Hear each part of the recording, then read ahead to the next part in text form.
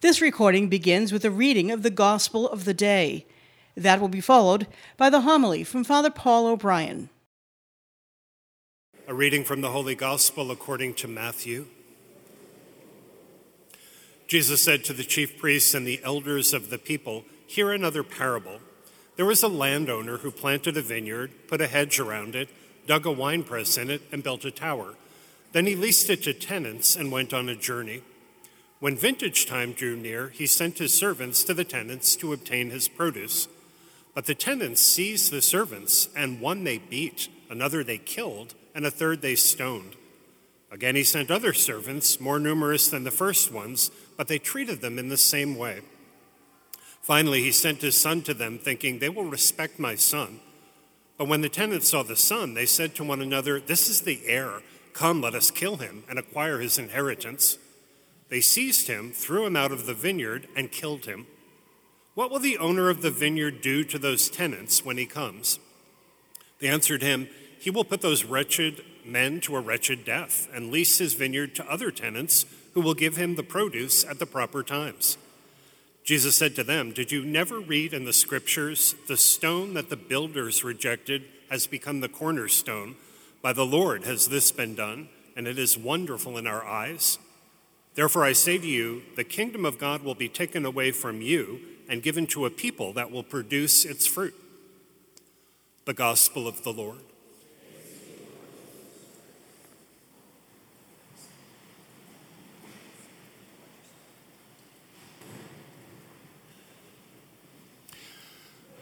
That first reading is from the 5th chapter of Isaiah in the Old Testament. It's set in the 8th century before Christ. Psalm 80, part of which we just sang, has the same image, and Jesus, in the passage we just heard in Matthew 21, picks up the same image. So this image is very familiar to our Jewish ancestors, generation after generation, and it's very familiar particularly to the religious leaders to whom Jesus speaks in the gospel reading. So the image is, there is a person who owns a vineyard. That person represents God. In the vineyard, he plants the choicest vines.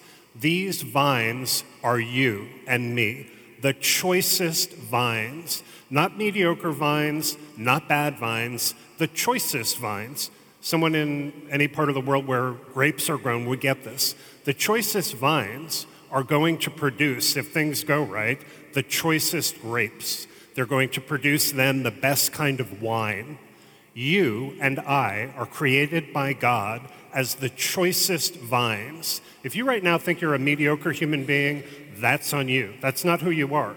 If you think you're a loser, that is on you, or other people who are telling you that. That is not the truth. You and I are the choicest vines.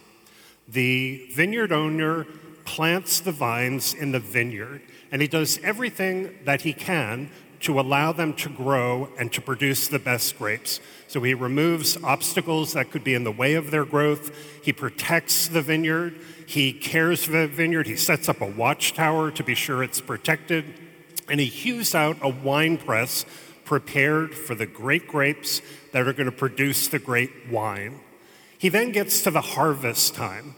Obviously, he is expecting, as he should, to find the choicest grapes from the choicest vines. Instead, he gets there and he finds, the word in Hebrew is stinking grapes. I don't know why, and I am no critic I can't translate a single line of the Old Testament. For some reason in this translation today, we heard wild grapes. I don't really know where that comes from. It is literally stinking grapes. That's a lot different from wild. Stinking grapes. What these grapes should be, it's not just they're mediocre, they are stinking. So his response is he treats the vineyard as the vineyard has become. He treats the vineyard, which he totally loves, with its freedom. He doesn't protect it anymore. You wouldn't protect stinking grapes. He doesn't care for it. He lets its enemies come. People can trample on it. The protection is broken down. And he stops the rain from coming on the grapes. What vineyard owner can stop the rain? It's not about a vineyard owner. It's about God. And Isaiah says it directly. The vineyard of the Lord of hosts is the house of Israel, our Jewish ancestors. That's what the psalm that we just sang expresses. Our Jewish ancestors are chosen by God from all the people on this planet to be God's chosen people.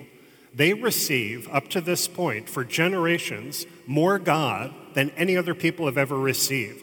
They receive more of God's revelation about how to live, more of God's care, more of God's protection than any other people on the planet. It's ultimately meant for everybody on the planet, but they are first God's chosen people. And they have chosen to turn away from God. They are supposed to produce love. They're supposed to produce justice in the way they live. And in that passage from Isaiah, God says to Isaiah, I look for love and I find hatred. I look for justice and I find injustice. I hear the cry of the victims of the injustice. Isaiah is saying, and the psalmist is saying later, we're supposed to be godly people producing love in this world, and we are in fact stinking people who are not producing God's love in this world. Do you get that? Do you get it? Or shall I start over? Do you get it? Yes. I think anybody can get that. Jesus, the Son of God. So now we're in the gospel passage. We're picking up right where we left off last week, Matthew 21. At this point, Jesus has entered Jerusalem. In just a few days, he is going to bring salvation into this world fully through his passion, death, and resurrection. The gospel writer says that everybody in Jerusalem is awakened by Jesus. Huge crowds of people come out to say he's the Messiah. And there are certain religious leaders, not all, but certain ones who absolutely, they have for a long time, they hate Jesus. And they're plotting to kill him, which they're going to do. Last week we heard one of Jesus' responses to these religious leaders. This is now a second parable that Jesus uses about these religious leaders. So he takes that same image, actually some of the same words from Isaiah, but he adds an element. So there is a vineyard owner. He has his vineyard. He has vines growing there. And then what Jesus adds is he's got tenants. The tenants, in Jesus' time and place, vineyard owner leases out the land to tenant farmers. The tenant farmers gain some of the produce, that's how they make their living, but they return most of the produce to the vineyard owner. Fair for everybody. The tenants in this parable are the religious leaders. So in the story, the vineyard owner goes away, he comes back, it's time to receive the produce, the harvest is there, he sends his servants to collect the produce. The response of the tenants, instead of giving him what belongs to him, is they kill, they beat, they stone the servants. So the vineyard owner sends more servants, more numerous, and they're treated the same way. The vineyard owner then sends his son, thinking they'll respect my son. The son comes, and these wicked tenants say, he's the heir. He's going to inherit the vineyard. Let's throw him out of the vineyard, kill him, and then we'll somehow get the vineyard. So they do this. Jesus says to these religious leaders who hate him, what is the vineyard owner going to do to those tenants? And they are forced by logic. Ironically, they say it very forcefully. The vineyard owner is going to kill the wicked tenants, and he's going to replace them with tenants who will give him the produce at the proper time. That is, of course, what he's going to do. Jesus then says to them, my words, not Jesus's, this is you. You are supposed to be bringing God's people to God. That's what you claim to do. You religious leaders are supposed to be helping people get to know God, to do God's work in this world, and then here comes the Son of God, and you're going to kill him. You are not presenting to God the people for whom you're responsible. You're not giving the produce to God. And so the kingdom of God is going to be taken away from you, religious leaders, and it's going to be given to other people who will be true to God, other Jewish leaders and non-Jewish leaders who will become true followers of Jesus. Do you get this? Do you get this? Leaders who are supposed to be doing their job for God don't do their job for God. The end of the story is God accepts that and God rejects them. Get it? Get it? All right, so 8 centuries before Jesus, if you're a Jewish person and you get it, right there with Jesus, if you get it, which I think those leaders probably do, or in 2023, if you get it, what do you do if you find yourself surrounded by people who claim to be of God, who in fact are stinking grapes? What do you do if you find yourself with religious leaders or public leaders who claim to be doing what's good for people, and in fact, they are stinking grapes? What they're producing is stinking grapes. You and I live in a time, unless you are very, very innocent and uninformed, when we live in a society that in so many ways is producing stinking grapes when it comes to love and when it comes to justice, when it comes to serving one another for God. You and I live in a time and a place where our leaders of our government so often are producing stinking grapes when it comes to doing what is right and true, particularly for people who are vulnerable, people who are in need. We don't need any more evidence than Lawrence about stinking grapes for people who are in need. We live in a church where, very painfully, we live in a generation where we see leaders that sometimes I can relate to exactly in that passage. They are producing stinking grapes. They don't end up presenting people to God. What do you do if you live in the midst of that? Here are some options. One option is you join them. Everybody's doing it. It just seems like a lot of stinking grapes these days. I'm going to produce stinking grapes. My father is producing stinking grapes. That really upsets me. I'm going to produce stinking grapes. My family is just such a failure when it comes to God. I'm going to produce stinking grapes. Well, then your story is written. You've become one of them. The end of your story is in those passages. Another option is you become cynical, which is the intellectually easiest thing to do in any time and place. Everything's lousy. Nothing works out well.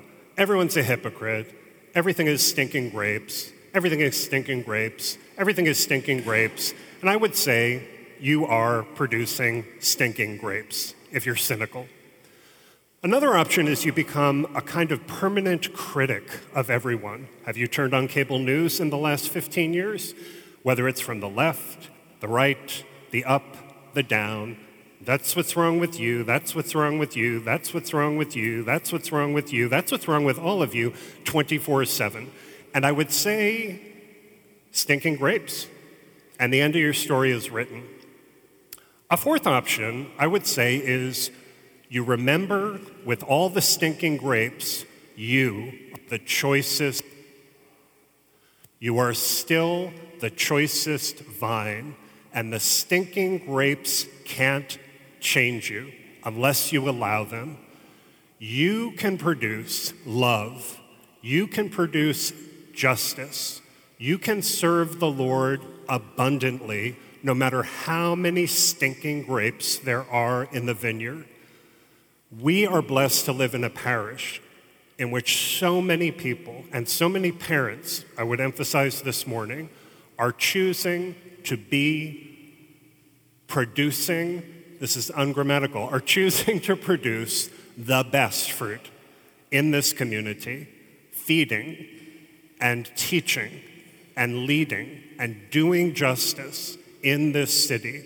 You and I are blessed to be in a community in which, yeah, there's some stinking grapes, but there are beautiful grapes producing such abundant fruit, particularly those of you who are parents those of you who are catechists, those of you who work at Cor Unum, those of you who serve the imprisoned in this community, you are making the absolutely available choice. You know this world.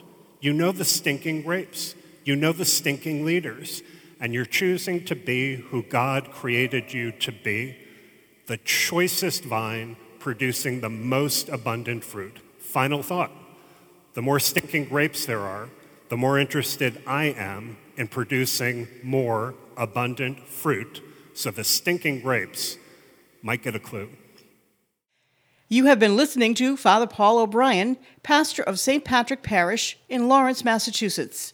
For more information about the parish and to get involved, please go to stpatrickparish.com or follow us on social media. Thank you for listening.